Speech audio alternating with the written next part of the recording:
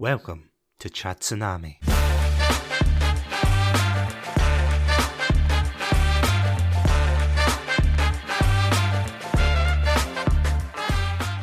So it might come as no surprise, but I absolutely love Dungeons and Dragons. However, when I was growing up, it wasn't exactly the most popular hobby to have. Usually when I heard about Dungeons and Dragons, it was always a punchline for either a nerdy character on TV or just overall someone with no social life. Of course, nowadays, thanks to shows like Critical Role, the game has never been more popular. But for me, my journey into the world of Dungeons and Dragons was quite a peculiar one. So for context, I used to live away from home when I went to university. And when I came home to visit during the weekends, I had a couple of friends here who I would meet up with.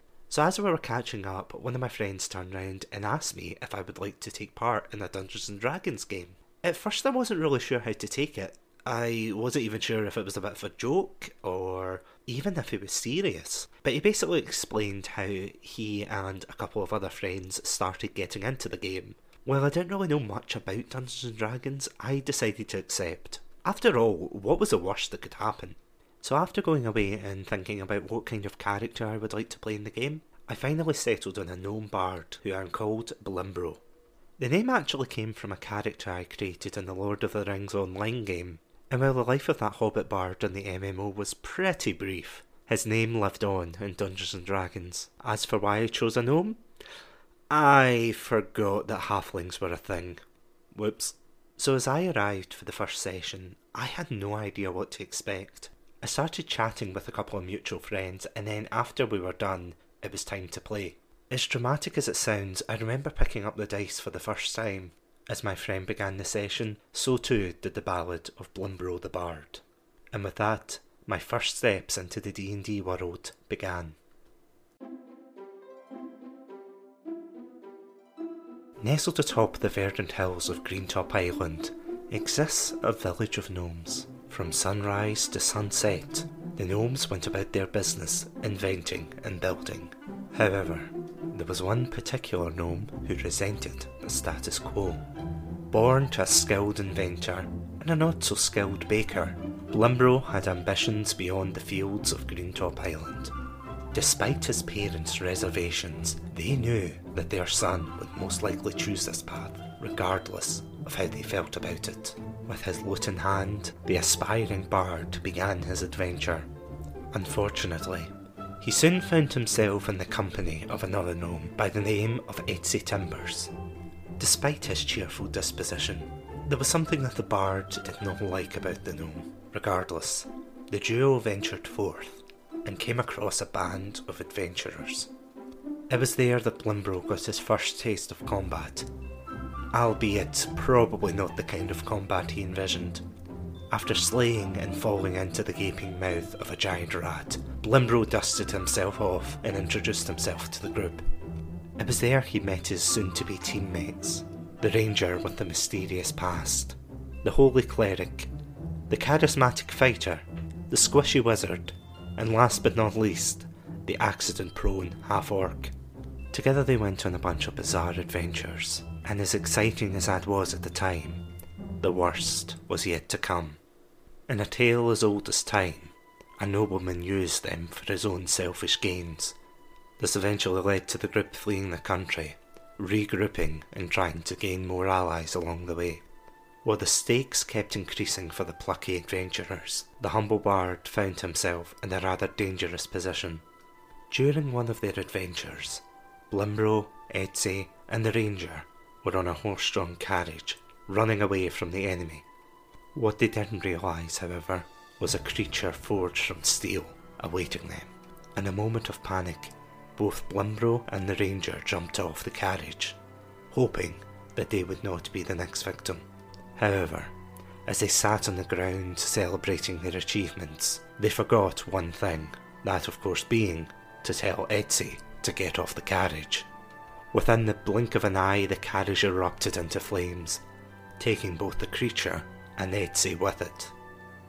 At least, so they thought. Throughout their journey they encountered Etsy several times, no longer the optimistic gnome that he had once known in Greentop Island, but instead lusting for only one thing: revenge. The gnomes would encounter each other over the course of the adventure. Unfortunately, however, this did little to humble Blimbro. His mischievous attitude was barely tempered by the situation. As the years went on, party members came and went, but the adventure still continued. As the nobleman's influence began to grow within the continent, so too did the hopeless nature of their cause.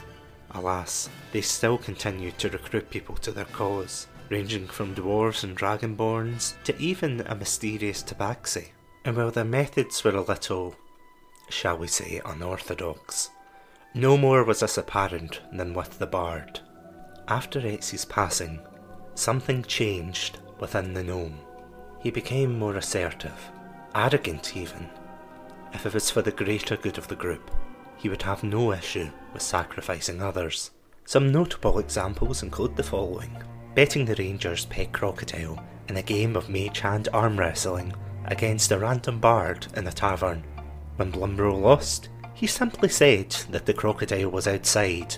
When the bard went outside, he was met with a dragon that the group had been running away from about 5 minutes earlier. Another example was when they were trying to defend their base against a horde of demons. Unfortunately, they required a special item which the custodian of said item would not give up. Without skipping a beat, Blimbro simply said that they were doing a historical reenactment. As expected, the custodian fell in the battle as she was petrified and turned into stone. The bard and his friends went on many adventures together, but unfortunately, in the heart of an abandoned theatre, those good times were about to end. By this point we were a good couple of years into the campaign. Suffice to say, my friends and I were really passionate about our characters. Up until this point, we had all had some kind of brush with death.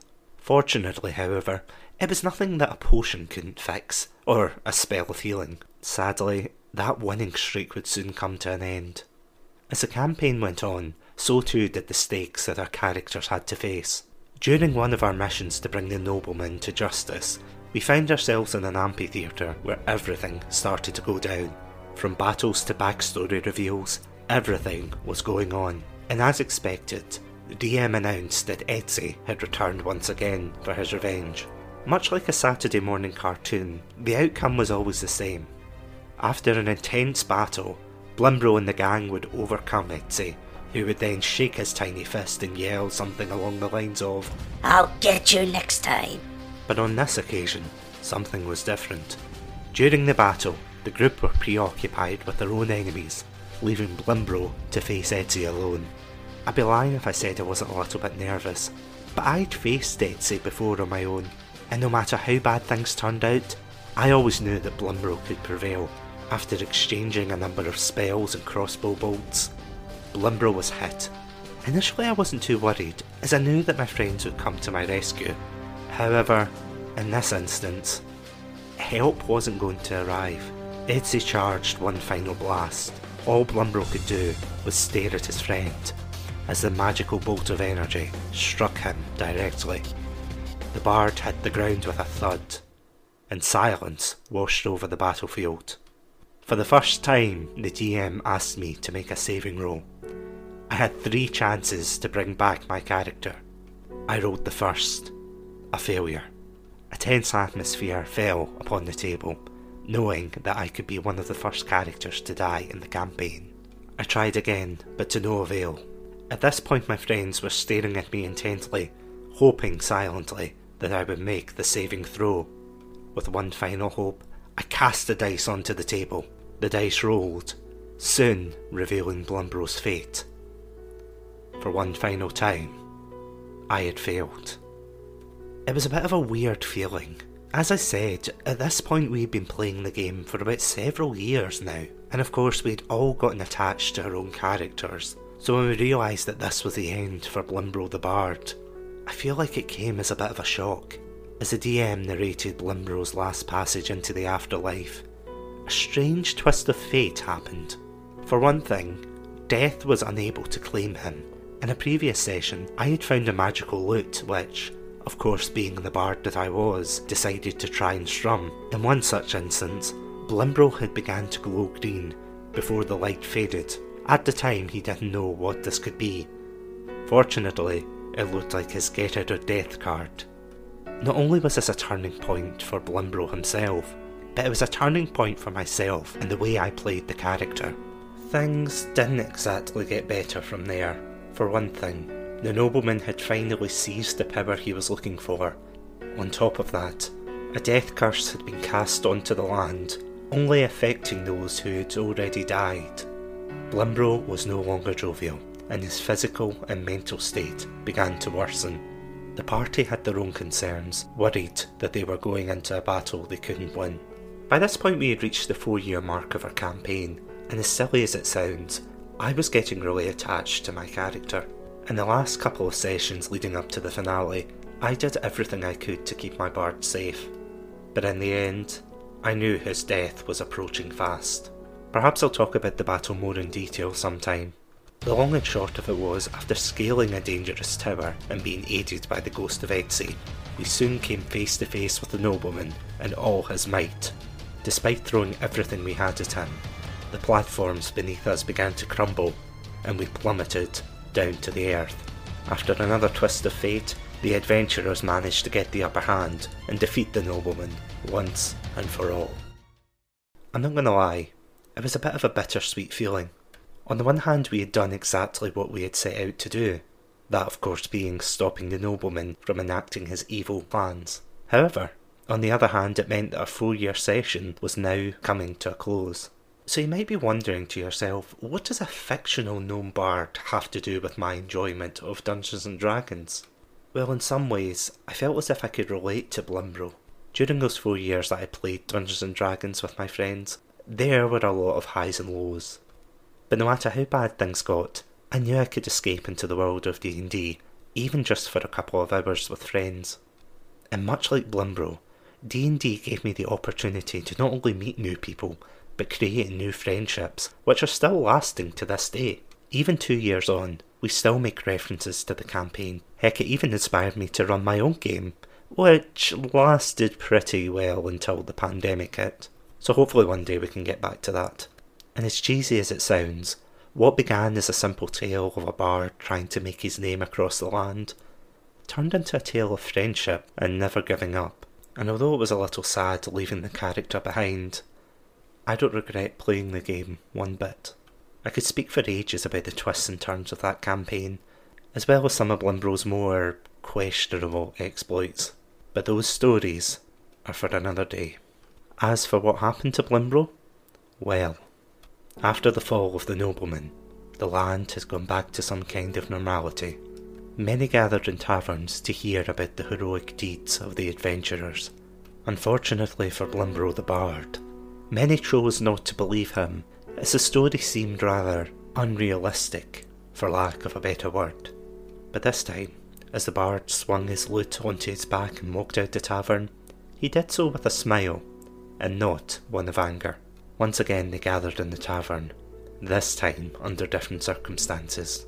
Instead of a ranger, a cleric, a fighter, and a rogue, he sat before a king, a god, a knight, and still a tabaxi rogue. Sadly not much had changed there, but at the end of the day, as Blimbro drank deep from his tankard, he knew he had found true happiness.